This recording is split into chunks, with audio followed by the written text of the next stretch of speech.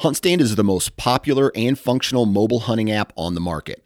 With a variety of base maps to choose from, satellite imagery that is updated every month, the ability to check the weather, know property information, and even catalog your trail cam pics, HuntStand even gives you the ability to import pins and location markers from other mobile apps. Visit huntstand.com or download wherever you download your apps. Enter discount code SN20 at checkout for 20% off.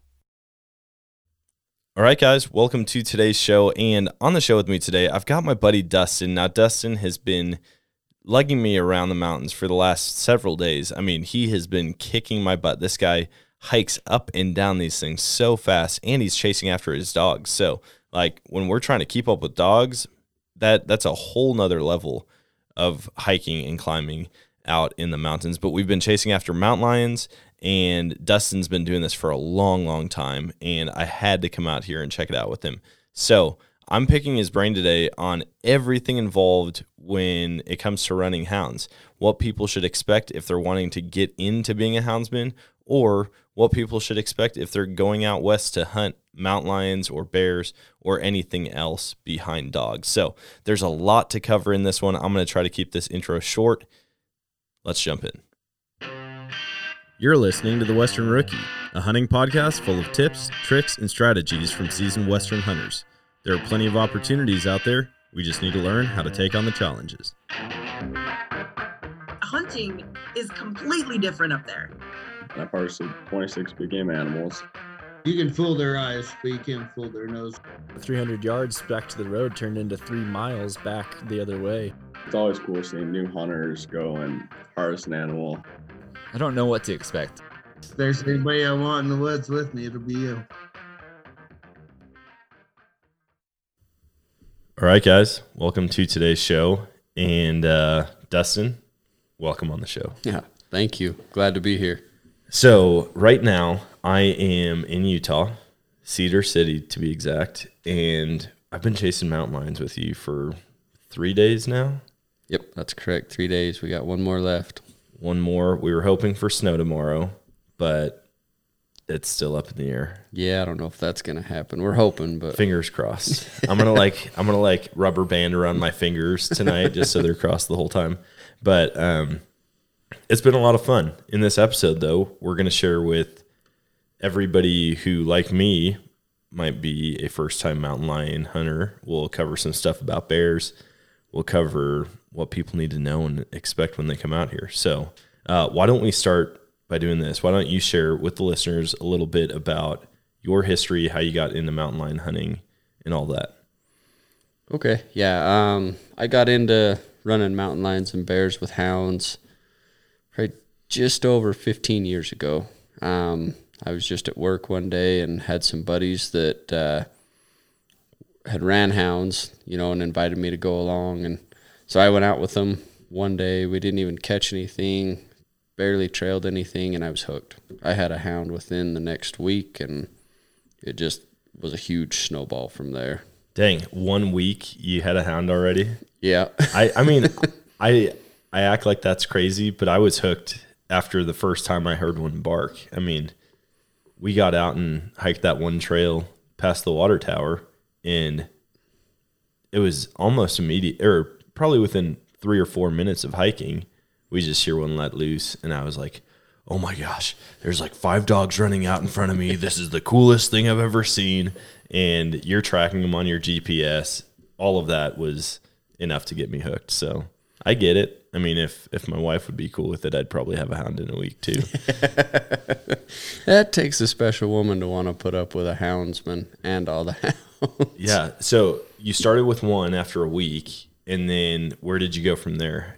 After that, it stayed about one for, I'd say about a year. I just had a bunch of friends that I had, come to know through hounds that I hunted with, so I didn't need more. But the more and more we started hunting, the more and more it just got, all right, let's get another one. So it probably took me a year, maybe not even a year quite, and I had another one.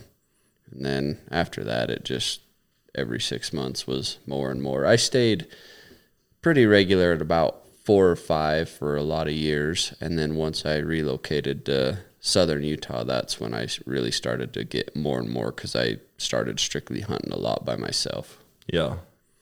Are you currently at the most you've ever had?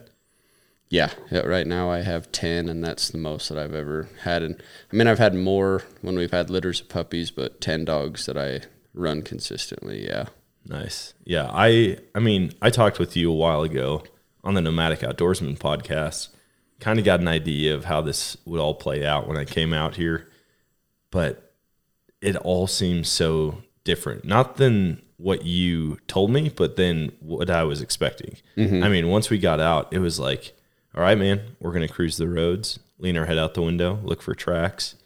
And you were probably like, man, I wish I had a more experienced person in the passenger seat, because that first day I stopped you like every 15 feet, it felt like. And I'm like, hey, what's this? And you're like, yeah, that's nothing. That's probably where a rock fell down the mountain. Oh, yeah. But, I mean, it leaves room for education, too. I mean, after we looked at it and we found, the first older track, we were able to point out the differences and, with the lead toe and the triple lobes on the back. And everybody learns, but it definitely, I mean, I'd rather have someone stop me for a dog track than miss a lion track. Oh, yeah. Yeah, there's been several.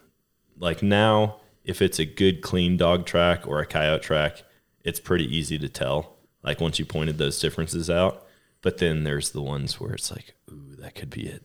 That could be it. And I'd open the door, you'd look out, and it's like, oh, well, maybe we'll take a closer look. But it's been dry ground all week, and yeah, we were hoping for snow tomorrow, but who knows? We'll see. So can you walk everybody through the process? Like, how does a lion hunt pan out typically? Dry ground's definitely a lot tougher than if we're hunting snow. This year's been a weird year. We haven't had a snowstorm in over 30 days. So the conditions we're hunting right now are probably the toughest you're going to get. I mean, if it's all strictly dry ground and there's no hard concrete like snow or there's no frozen mud, if it's all just dry dirt, it's definitely a lot better. When you get the mix of those in, it makes it harder, especially to find tracks. Yeah. But it's also tougher on the dogs with the scent conditions, because once it warms up and that frost comes out, that just kills the scent. Yeah. So I definitely over prepared for the hunt as far as gear goes. I mean, you've put up with it every day, me digging my yard sale out of the back seat of your truck. And I'm like, man, I don't know why I brought all this stuff. And you're like, yeah, I don't know either. I mean, looking at my pack, I've got like 2 different knives in there, my headlamp, a tripod. Gosh, I had the first day I had a down layer. I also had my base layers, and then I had my outer layers on, and I was geared up as if I was going in the backcountry for like 3 or 4 days. Little did I know we'd be in the truck for a good chunk of it, and then we'd spend several hours hiking out with the dogs. So I guess for someone wanting to come out here for the first time, what would you recommend they bring as far as gear goes? I think you nailed it pretty good, because it all just depends on the weather. I mean, if it would have been 20 degrees and 5 inches of snow on the ground, you'd have been right where you needed to be. It just depends on the weather. So I would say plan for, 10-degree weather. I mean, depending on where you go, if you're going, Idaho or somewhere else, you might get into those negatives. But I would say plan for the cold. I mean, if the truck can carry it, that's no big deal. Yeah. Because a lot of these hunts, that aren't down here, you're riding on snowmobiles into the backcountry. So you're going to want those layers and then shed them before you go hike. But I would say plan for colder weather, and then if you have to leave it in the truck or shed layers while you hike, I would definitely do that. Yeah. I mean, luckily I've been pretty comfortable. The one thing that I didn't do yesterday was shed my base layer before we started hiking. I mean, I had my jacket on. I had full wool pants on underneath my normal pants, and we got back there. Holy cow, man. I'm telling you, I was pouring sweat, and I got home and I was still wet underneath. My socks were wet. The inside of my boots were wet, but we put on a lot of miles yesterday, and it was pretty steep country in some spots. Oh, yeah. I would say, I mean, the GPS told us, I mean, we did around 7.5 miles, but that's as the crow flies. We did a lot of up and down. So I'd say we praded closer to 9 miles yesterday. And I mean, I was soaking wet by the time we got back too. I should have left my sweatshirt and stuff at the truck, but you never know. I'd rather come back sweaty than come back cold. Yeah.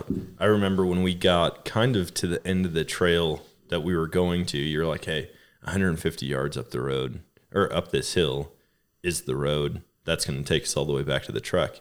And so in my mind, I'm thinking, oh, sweet, we're going to hit the road. We're going to be back at the truck. And then you're like, yeah, the truck should be somewhere up there. And I was like, whoa. Like all the way up there? And you're like, yeah. And I pull out my binos and look, and sure enough, it's way out there. And I mean, that was an incline almost the entire way, but at least it wasn't up and down like canyon walls or like on slick rock, anything like that. Mm-hmm. Oh yeah. Yeah. You get down in those canyons hiking and moving with them dogs and following them, and before you know it, you can be a long ways away from the truck before you realize where you have to go back.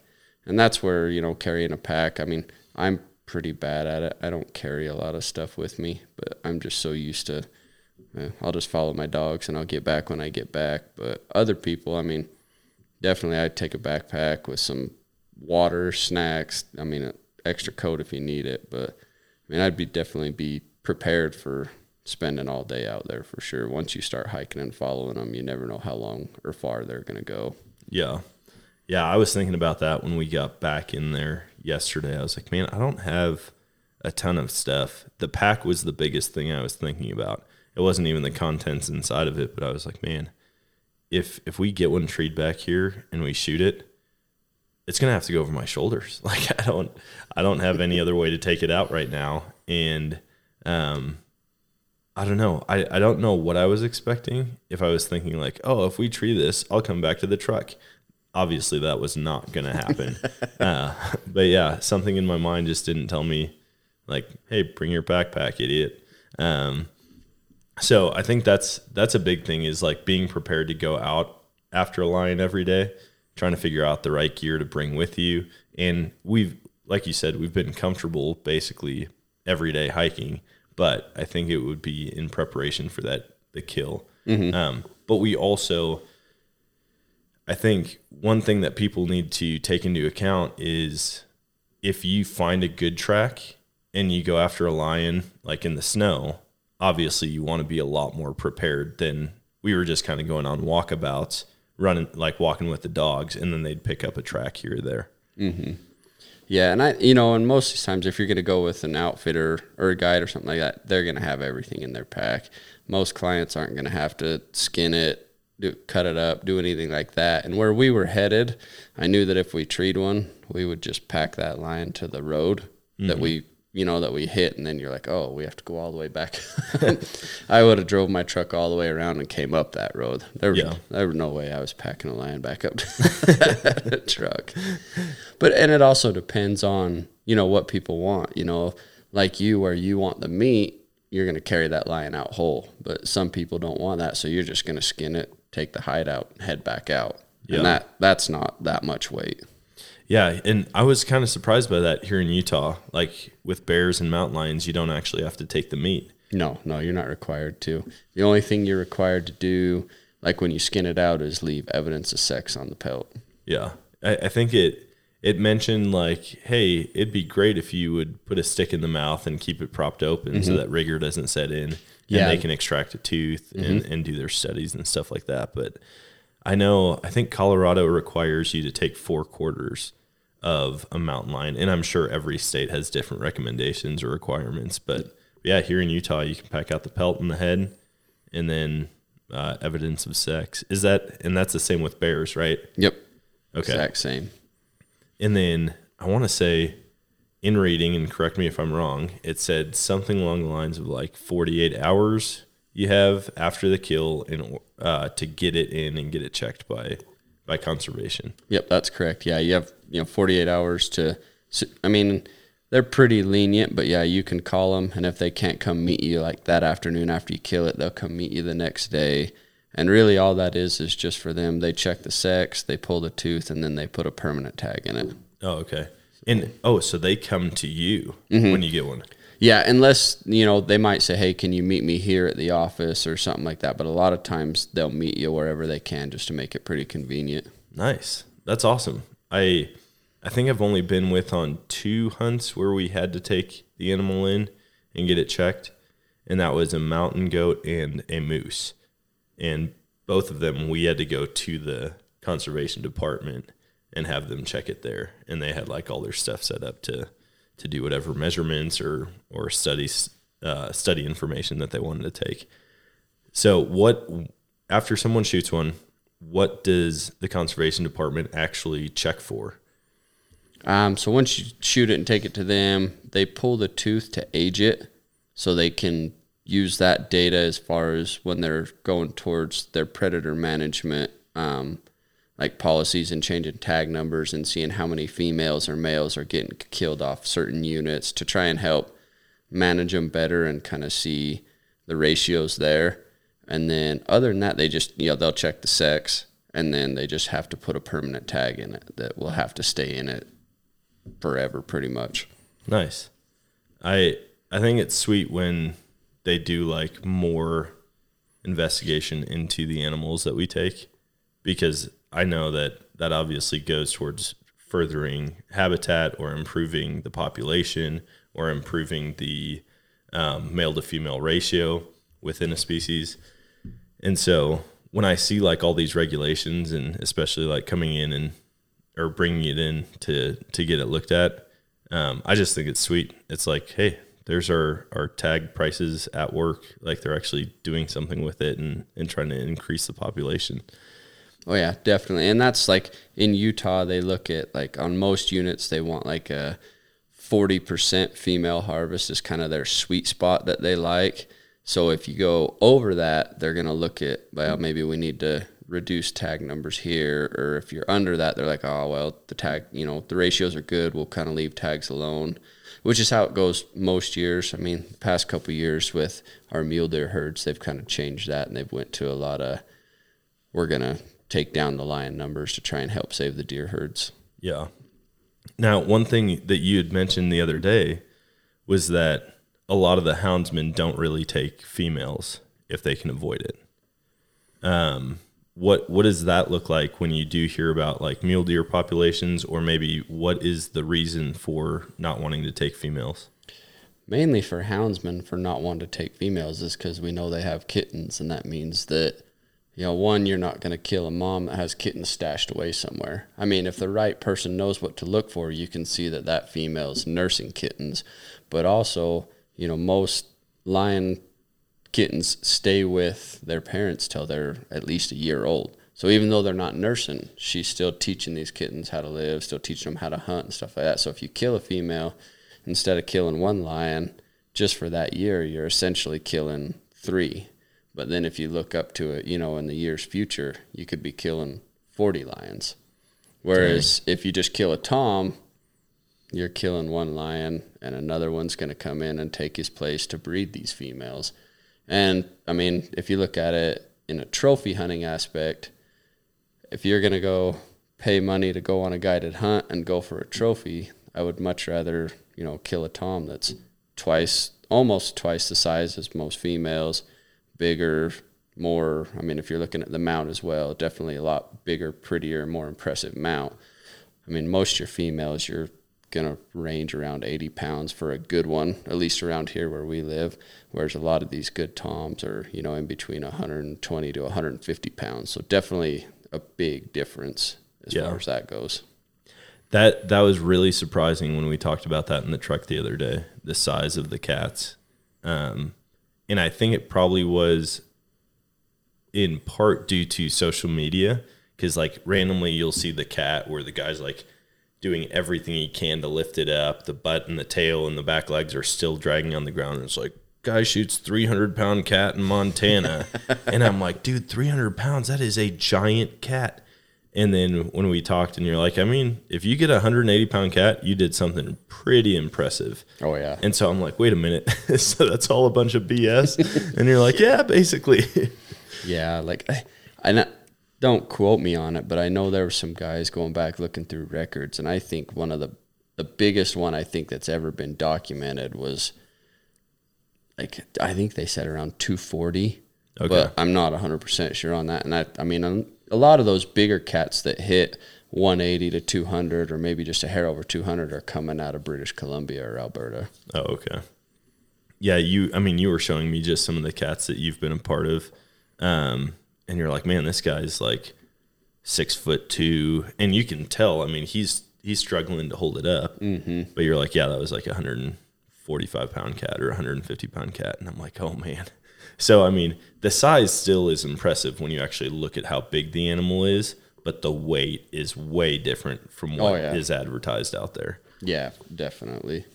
How many hunts have you been on this year that you've ended up catching a cat?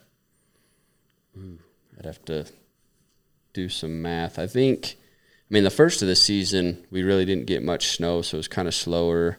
But then we started to get some snow, and I was hunting a lot more than I have in the past. I think this year I'm sitting right close to, I'd say, in between 15 and 20.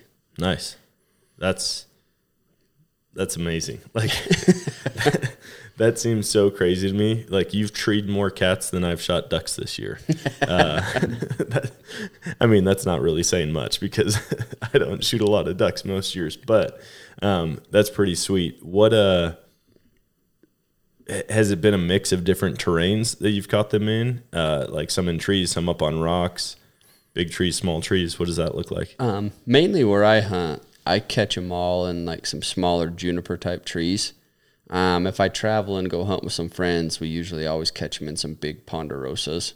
But very rarely where I hunt do I ever catch them on like rocks or ledges. Usually that's over when I'm traveling with other people, but the units I hunt, I don't get that very often. So I'd say 90% of my trees when I'm by myself are in like a bigger juniper style tree, so not real far off the ground. Yeah, I mean, seeing all your posts on TikTok and Instagram, I'm like, man, he is like basically face to face with this cat in some situations, and seeing how close the dogs get to them. That was another thing that surprised me. I mean, I just didn't think that I would be, within 15, 20 feet of a cat. For some reason, I always thought they're going to be way up in this tree, like 70 feet up or whatever. But you're like, they can get that high, but for the most part, especially here, they're pretty close to you. Yeah. I mean, if you hunt some of that country that's got those bigger ponderosas, I mean, they can be 30, 40, 50 feet up some of those trees. Most of the time they won't go way high, but I mean, they can definitely get up there. But the terrain that I hunt, there's not any kind of those trees around. So it's all, they either will catch it on a rock or a ledge, which is very rare, but mostly always just in those juniper style trees that aren't very big. I mean, most of them I can walk up to the base, when I'm petting up dogs or leashing up dogs, and I'll be within 10 feet of the cat. Dang, that's so crazy. With that height or being that close to them, what would you recommend for a hunter to bring out as far as a weapon? Like pistol, rifle, bow, any of the above? I mean, bow's getting pretty popular. A lot of guys like to use bow, which is fine. I mean, the only hard part with a bow is if you end up catching it like in a hole, because sometimes they'll go in a hole or a cave, if people call them, and that kind of eliminates the bow. But most smaller caliber rifles like a 223, 204, 243 are great. You don't need anything bigger than that. You're just going to blow a little bit of a hole in it. Yeah. And I've seen some taken with pistols. I mean, but sometimes pistols are harder if you do catch them in those bigger trees that they're 40, 50 feet up. You definitely, I'd say a rifle or a bow over that. But yeah. I've definitely seen them taken with 9s, a couple with some 40s.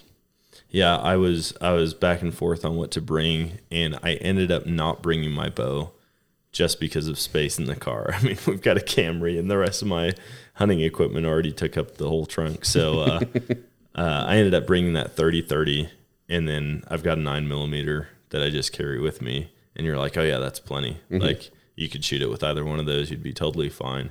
And so we'll see. I mean, tomorrow's the last day, and I'm hopeful. Every day, I mean, we've got the dogs have been barking and moving pretty good. So oh yeah, hopefully something happens tomorrow where we actually get on one. Yeah, all it takes is going down the right road on the right day. I mean, you can cut the same road 4 days in a row and you'll have nothing, and then the last day line crossing. I mean, just depends on what day it's on its route through there that you get lucky. Yeah. Do you have a lot of people get car sick when they go with you? I've never had an adult get car sick, but my little boy pukes almost every time. So if I put him in the front seat, he's usually pretty good, but if he's in the back seat, he usually hangs his head out the window and pukes. Yeah, I've never had any issues with motion sickness, but like the amount of time you're spending just looking down, and I mean, you gotta I've whacked my head pretty good on the top of the door frame a couple times because I'm like leaning out, not paying any attention to where we're going, and all of a sudden we just hit a big bump or go over a rock. And it's fun though. I mean, I was telling you today, I've got friends that would come out for a week just to do the off-roading that we've done over the past 3 days. It's been killer. Oh, it's different. I mean, it gets a little more western when you get some snow on the ground in a few spots, but I've got a buddy that's perfected the art of, he lays on, you know, the truck where you lean out on the window, and he'll fall asleep. And he looks like he's looking for tracks. He keeps his head in the right spot, but he sleeps while I look for tracks. I don't know how he does it, but I've caught him doing it 3 or 4 times where he'll just lay his head right there on the window and just go to sleep. That's so funny. I definitely could not sleep in the truck. I mean, like on the drive back, there's been a couple times where I've thought like, man, I wonder if Dustin would care if I just pass out, but it's not that far of a drive from where we're staying. So, but it's exciting. It's exhausting. There's a lot of highs and lows with it. And so for anybody coming out here, just have your expectations in check to where it's like, you might put, I mean, I don't even know. Do you know how many miles we put on the truck? Oof. I'd say we're probably close to, probably 300 to 400 right now. And it just depends. I mean, like, you know, we've been starting at a decent time, you know, around 7. But, I mean, if you're hunting snow, a lot of mornings you're starting at 3 or 4 in the morning. So you're going to start, and that's when we start looking for tracks. So you're going to be up before that, and then you're going to go all day long. So those days are a lot more grueling and a lot more tiresome when you're on the ride back. Yeah. What do you think or how much do you think the odds increase of finding a lion and getting it in a tree when there's snow versus dry ground? Close to 100%. I mean, it's just so much more easier to see the tracks. It's easier on the dogs. Everything's just easier except for sometimes mobility when the snow gets too deep. Yeah. But yeah, it's so much more easier and effective with snow. Well, and we haven't really gone through anywhere that had a lot of snow yet. I mean, a lot of it's been melted, but there will be patches or chunks on the side of the road on the shaded side where it's 200 feet of snow, and it's insane how fast you can cruise on that and look for tracks in the snow versus like you're looking in maybe 10 feet of good dirt and then maybe 200 feet of rocks. Yep. And even the tracks, there was one, I think it was the first day you pointed out, and it was like the first area that we went, and it was on some rocks, but you could just tell it had been flattened a little bit in one spot. And you're like, oh, hold on. And you get out, and I get out. I'm super pumped. I come around the truck, and I'm looking, and I'm like, dude, I can barely see that right now. And you saw it while you were driving a truck up a mountain. It's impressive. I mean, obviously, the more you do it, the better your eyes are for it. But. Oh, yeah, definitely. You know, and I hunt with some guys that do it completely for a living, and I'll be riding with them, and all of a sudden it's just like, how'd you see that? Like, I missed that completely, and they see it, you know, so it's just definitely a trained eye and a skill, especially when you're hunting the dirt. Yeah, I think I mean, I bet you if there was snow on the ground, I could be as good at tracking in the snow as you are in the dirt, but then you would still be about 100 times better in the snow as I am in the snow. So yeah, I mean, I'm definitely coming back. Oh, yeah. No matter what happens tomorrow, whether we get a cat or not, like I will be back out here. You also though chase after bears with your hounds. Yes. let's switch gears and talk about that for a little bit, because that's also intriguing. And I've also seen all of your videos on social media about that.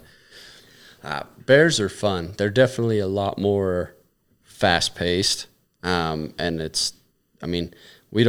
I still look for tracks, but a lot of the way we hunt bears is completely up to the dogs. They help out. They make it so much easier. I mean, we throw the dogs on top of the box and hook them to the rig rack with chains. And essentially we just drive down roads. I mean, and I'll look for tracks, but you don't always see it. But for the most part, they'll just open up or bark when they smell where a bear's been close to the road or where one's crossed the road or anything like. So they definitely make it a lot easier, or help out, I guess, a lot more with that. Yeah. And then from there, it's a lot more fast-packed, like quick-moving race versus mountain lion. I mean, in the snow, mountain lion's a lot faster than it is the dirt, but bears, it's just straight up hauling butt, going as fast as they can.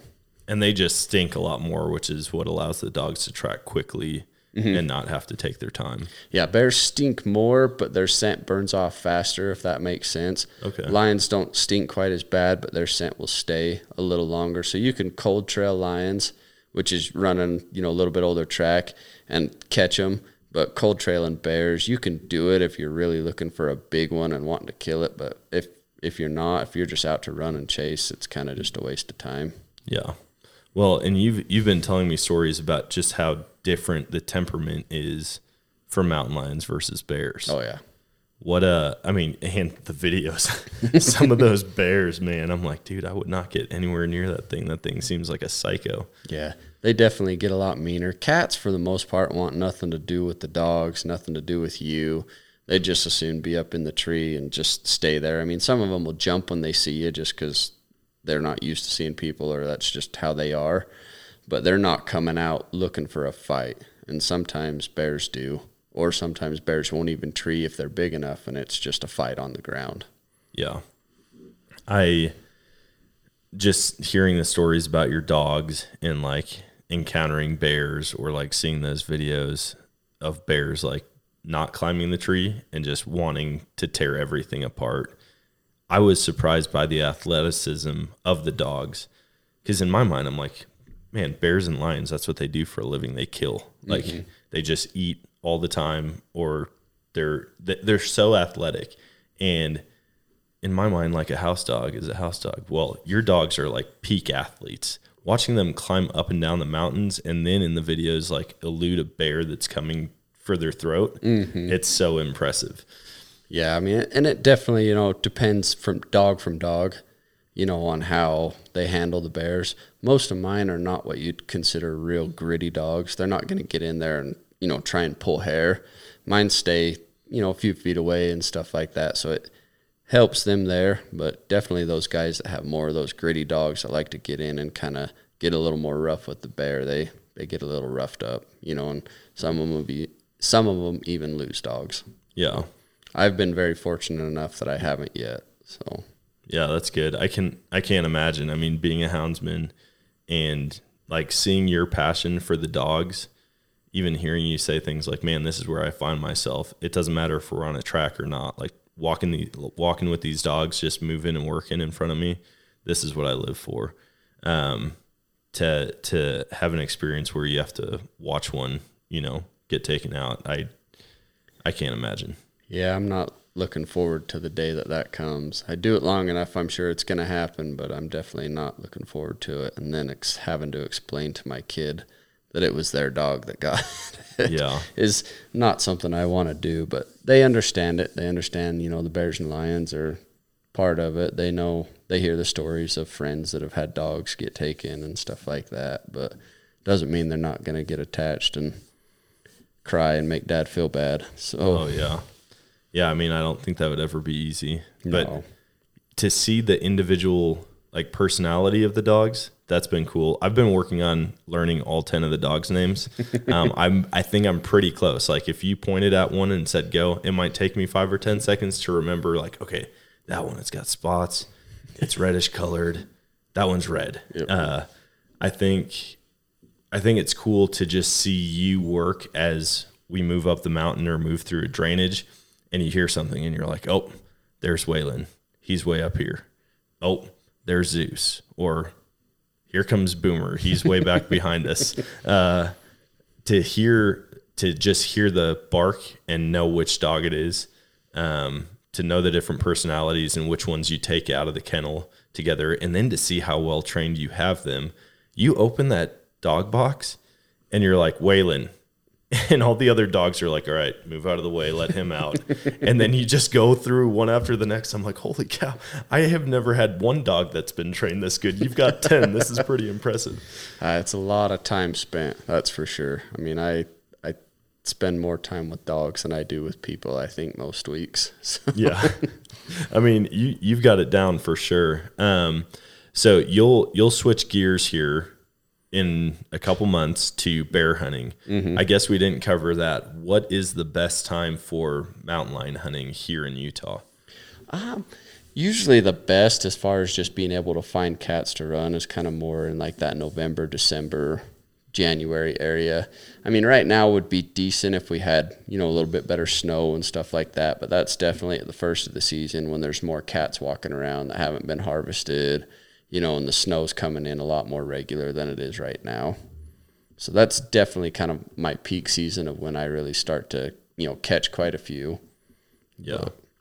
Well, in another thing, this whole podcast is going to be about things that surprised me because there's a lot. In talking with you about like when do the cats come into heat? Because almost everything you hunt, it's better during the breeding season, mm-hmm. right? You can either call them or they're more active. They're chasing after one another. They're fighting. There's just more alive in the woods when breeding season's going on, it seems like. For cats, they could kind of come into heat whenever, right? Yeah, from what I understand and what I've been kind of told and done my research, that it kind of just depends on the cat, because you can be hunting in the wintertime and, cut a female that has just tiny kitten tracks, and then 2 canyons over, you'll cut another female that has kitten tracks that are twice that size. So, I mean, and as fast as they grow, they're definitely not born a year apart. Yeah. They're born 6-7 months apart, or maybe not even that long apart. So I think it just kind of depends on the female, and, they also keep their young with them for up to a year. I think sometimes even over that, but usually they'll kick them off around kind of that year mark. And so it all just depends on, I think, when they're born, when they come into their cycle, but also, some of those toms will come in and kill kittens just to bring them back into heat. So that kind of tells me just right there that they're not coming in one time a year. Because if that was the case, then I don't think it'd quite be that bad that they'd come in and want to kill them. They'd just wait for the next heat cycle. Yeah. Yeah, that makes sense, because a lot of animals, it's based on daylight, or it's just like within, for whitetail deer in the Midwest, like November 1st through 7th, it's like the peak breeding season. Mm-hmm. But if you look all across the country, I mean, it could be 2 or 3 months earlier or later. Oh, yeah. But with mountain lions, if a male is killing cubs just to bring the female into heat, that means they could obviously come into heat at any time throughout the year. Yeah. So, that was very interesting. As far as bears go, when is the best to hunt bears out here in Utah?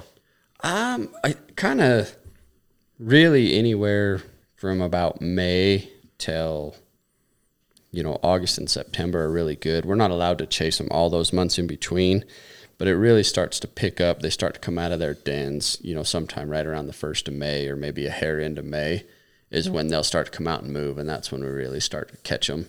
Our season opens like the first week of April, but that first couple weeks of April is pretty well just useless because a lot of them are still in their dens, and if they're out of their dens, they're not moving very far, not crossing roads. So, I mean, May's a really good month, and then June they kind of shut it down for the bait hunters.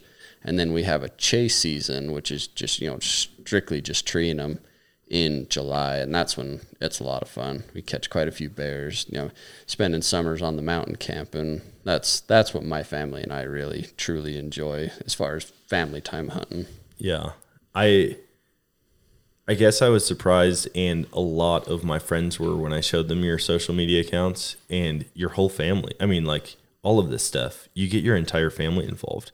Mm-hmm. Like from the oldest to the youngest, and they all know how to, help with the dogs, but also they get up close to the trees. Yeah. And I know you've got a little bit of flack for that on some of the social media posts, but you know these cats, and you know, like, a cat's not jumping out of a tree just to come after a person, no matter how big or small they are. Yeah, they want nothing to do with you. They're so afraid of people and stuff like that they're the only time they're ever going to come after you is if you really like put them in a bind that, you know, you're climbing in the tree with them, or if they're caught on the ground and you're going in to do something with them right there. But if they're in a tree and the dogs are at the bottom, you're the farthest thing from what they want to come after. They're looking for a way to jump and bail out, or they're just going to stay up there because they know nothing's coming up there after them. Yeah. I mean, that makes sense. I feel like if I had a whole bunch of things chasing after me, making ungodly noise that I'd never heard before, I'd probably try to hide and just get away. Oh yeah. I'm not gonna be like, hey, what do you want? Like,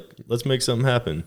Well, and like some of these cats, you know, that have been caught a few times and know the routine, it's taken me, you know, maybe an hour or two to hike into the dogs. You'll get there, and if you're quiet enough coming in, half the time they look like they're up there asleep.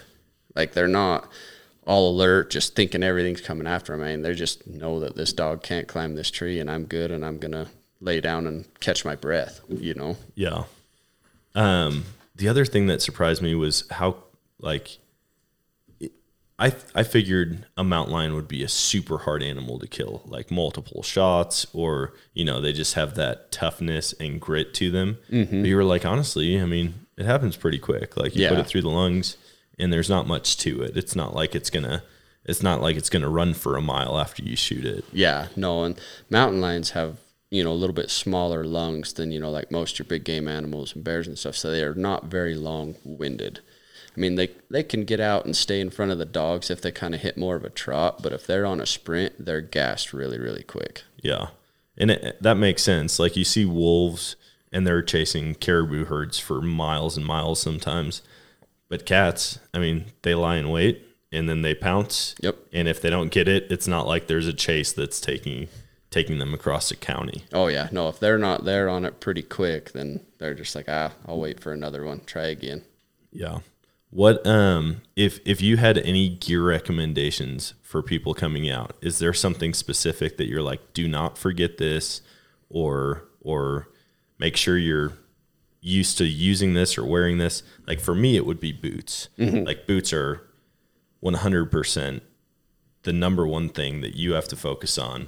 Keeping your feet dry, keeping them comfortable, like not getting sore or cramped up or getting blisters. So I tell everybody, if you're going out west to hunt, break your boots in long before you show up. Oh, yeah, definitely. And then waterproof boots. I mean, you're going to be dealing with snow, mud, everything like that. But, yeah, a good pair of boots definitely goes a long, long ways, you know.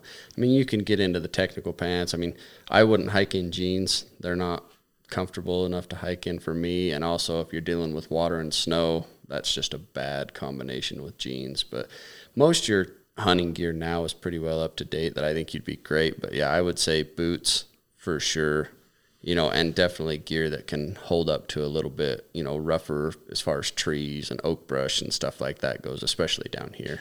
Yeah. I ripped a hole in my boot or my pants yesterday. Right away I knew it. It was like I could feel the poke make it through the pants, and then all of a sudden I looked down and they were ripped up. But it wasn't too bad.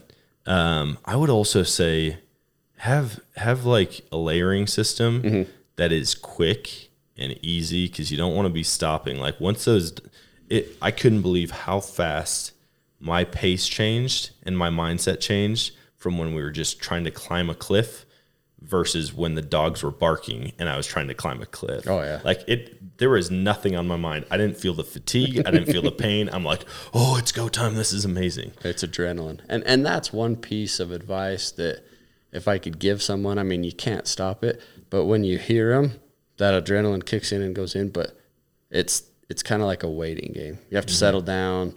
I mean, it's not like, oh, they barked instantly in 10 minutes we're going to catch a cat. Because, I mean, some of those trails, especially on the dirt, I mean, it can go all day long before you finally catch up and get it jumped, you know.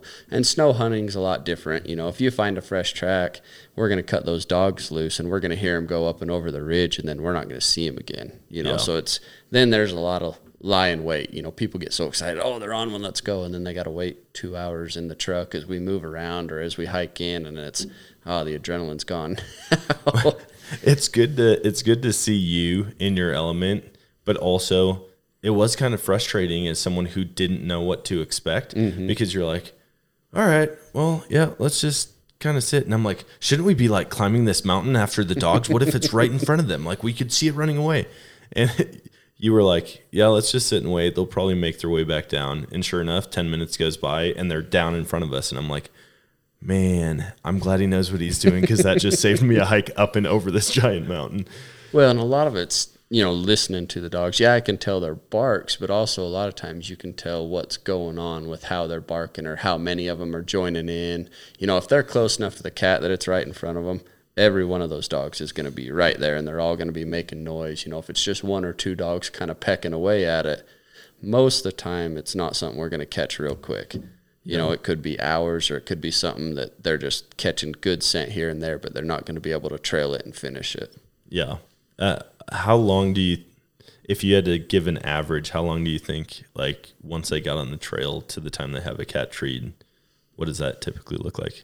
On average, like with snow hunting, usually you can have them treed within, I've had some as quick as 15 minutes, but usually around an hour to 2 hours, depending on the country and where they're headed. I've had some go longer, but most of mine, the dogs are out for 1.5 to 2, maybe 2.5 hours, and they've got it caught. Yeah.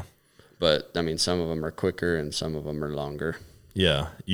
I think you've told me a couple of the stories about your quicker ones and then your longer ones. Mm-hmm. We hiked some of the country on one of your longer ones where you're like, we started way over there where we were driving today and we ended up over here. And I'm like, oh crap. Yep. I hope that doesn't happen. But, if people are going to be prepared to hike a certain distance, is there like a type of training you think they should do or just get comfortable suffering hiking up and down mountains? Yeah, definitely. And elevation plays a huge change into it. You got guys that are coming from sea level and you're coming up, where I live is at 6,000 feet. And some of these mountains we hike get up to 10,000 feet. So that's hard to train for. But, just being in decent shape is definitely going to help. But it's definitely something you kind of just have to put your mind aside to and say, I got to push through it if I'm going to do it, Yeah. And it's also a lot different if that cat's treed. We turned out on a tom track, dogs have got it caught, they're treed. You definitely can pull a little more out of the tank when something like that's there. Yeah. Well, I thought it was cool. You were mentioning how sometimes you'll see the direction the dogs are going and realize, hey, we can go back to the truck. Mm-hmm. All downhill back to the truck, drive around and get out in front of them, and we might only be a couple 100 yards away from where they have it treed instead of pursuing them all the way back in and then having a couple mile hike back to the truck. Yep, and that's something, I'd have to give it to the old timers before all these GPS collars, even the telemetry collars and stuff came into play.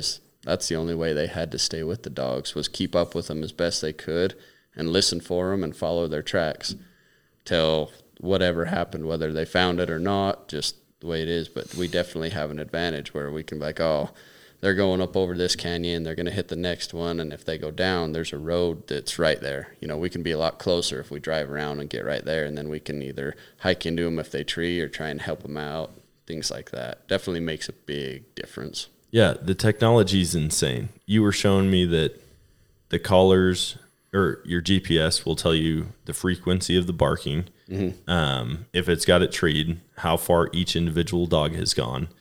And I cannot imagine just having to keep up with the dogs. Oh, yeah. That seems crazy because it wasn't like we were at a sprint trying to keep up with them yesterday, but like they went way back in and we did a decent job of sticking with them, mm-hmm. but they were on dry ground on an older track. Dude, if it was snow covered and it was a fresh track, there's no chance. And that's most of the time.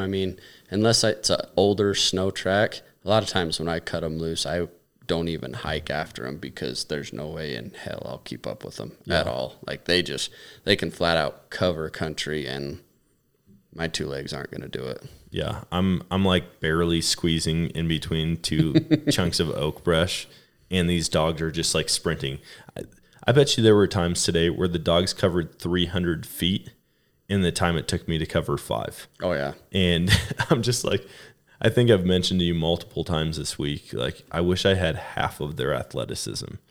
We suck. Like, people are not good at moving through the wilderness. Oh, no. Nothing like some of these, like dogs or even these animals like bears and lions and anything like that. It's no comparison. Yeah.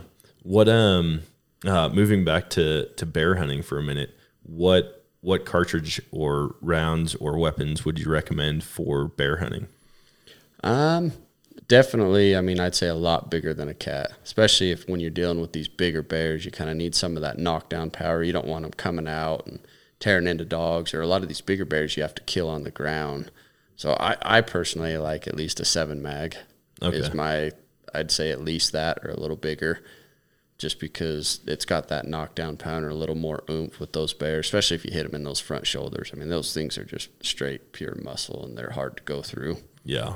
On both a bear and a cat, are the vitals and is the anatomy of them pretty similar to a whitetail or an elk or what other animals that people would be used to hunting? Yeah, definitely. I mean, best shots right behind the shoulder, kind of center of the body, up and down.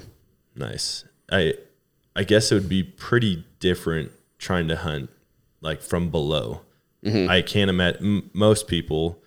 Whitetail hunting is by far the biggest type of hunting in the country, but most people, when they're whitetail hunting, are up in a tree stand shooting down on an animal. How much does it change? Is it a pretty big learning curve getting someone to make a good shot coming from below? Not so much. I mean, really, it's just a matter of aim just a hair low, because you're going to go up through that animal versus straight through it. So it'd be almost, kind of like correcting when you're sitting up in a tree stand versus flat on the ground on where you're going to aim on that whitetail. Okay. Yeah, that makes sense. I can't wait. I'm so pumped. I'm 100% hooked. And we've been talking about this, and even my wife, she's like, well, if you don't get one tomorrow, that just means you have another trip out to Utah. I'm like, maybe if I do get one tomorrow, we just won't tell her and I'll come back to Utah anyway. Sounds good. What kind of hunts are you hoping to do in the future? Is there a bucket list hunt that you want to do with your dogs? Yeah.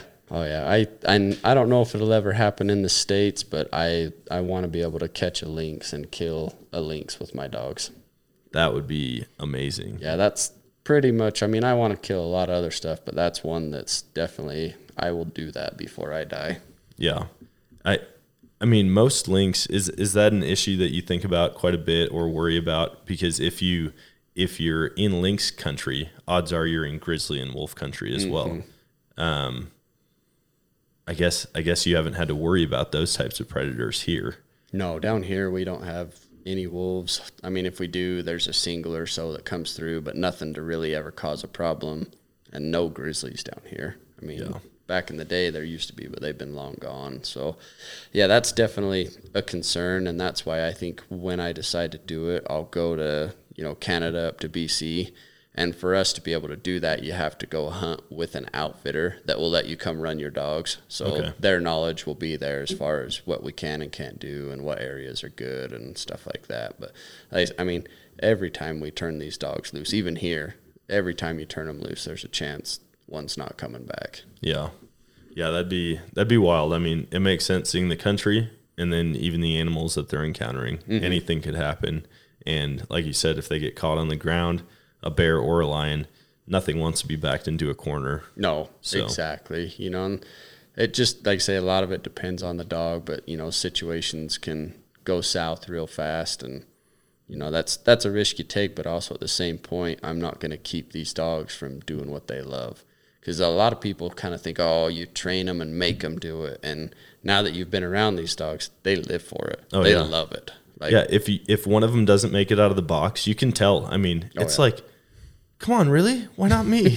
Please put me in. It's like being the last kid picked on a team in school. Yeah, it's been a treat, man. It's been so much fun. And like, this has been an amazing trip and a successful trip, regardless of if I ever pull the trigger. And honestly, I've been kind of torn the whole time. If we got one, looking up and seeing an animal like that for the first time, I'm still in the air if I would actually pull the trigger on it or not. But I will say this is not going to be my last time hunting behind your hounds. They have been awesome. Oh, you're welcome anytime. It's a blast. I enjoy it a lot. I mean, it's definitely not a hobby. It's a way of life. Yeah. Yeah. And I mean, I see that like going to your house and seeing all the dogs. I mean, seeing that your whole family takes part in your passion and now a lot of their passions. Mm-hmm. And then seeing the love that your dogs have for you guys and for the hunt is pretty cool. But man, thank you so much for hopping on the call. Thank you more than that for putting up with me the past couple of days. You're like a freaking mountain goat out there. I'm just dead weight behind you trying to huff it up the mountain. It's different when you live here and do it a lot. Yeah. Well, sweet. I'm looking forward to tomorrow morning. Hopefully we can get one in a tree. And if not, maybe I'll come back in July and chase some bears with you. Oh, yeah. Come on out. We'll have a great time. Sounds good, man. Thanks. Oh, thank you.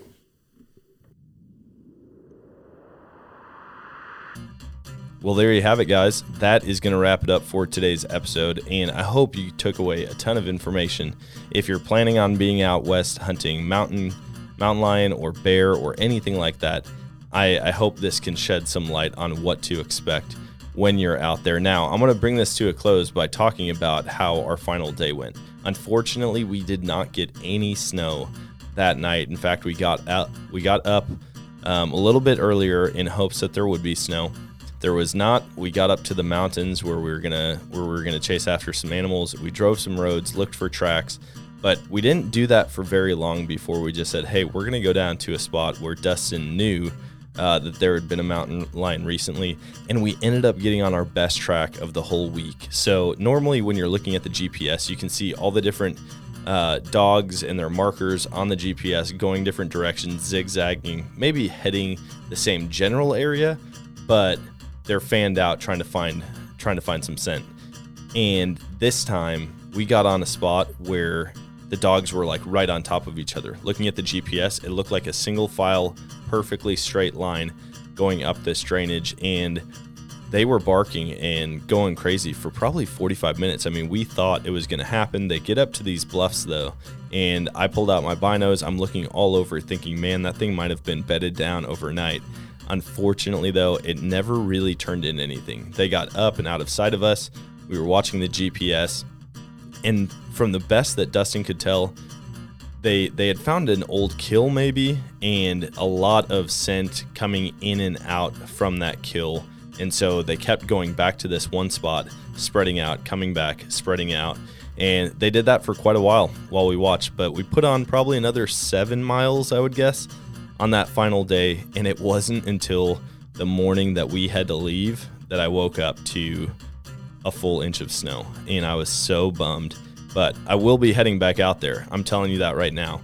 Watching those dogs work, watching them in their element, just running, I mean like running full speed through the mountains, following a trail, it was one of the coolest experiences of my life, and definitely one of the most beautiful places that I have ever hunted. So I'll be going back out hopefully this summer, hopefully this spring for turkey, and then summer for bear, and then this coming fall, probably a couple months earlier, for mountain lion. Anyways, I think Dustin and I are going to be lifelong friends. We had a great time hanging out there with his family. Man, yeah, sorry to disappoint. If anybody's like, man, you didn't get one, I'm telling you, I wouldn't change a thing. Like, it was very, very awesome being out there. So hopefully you guys are having some amazing experiences this winter as well. Hopefully you're getting out shed hunting, checking trail cameras, seeing what's still alive, what made it through the seasons. And I hope you're applying for tags right now. There are so many tags going on right now. If you don't have any type of reminders as far as hunting tags or application dates, I would highly encourage you to download some type of software that will tell you when you have to apply for certain states that you're interested in, because they are all going on right now. In fact, some of the application periods are already over. But go find a software, go get a hunt planned, and until next time, go chase something new.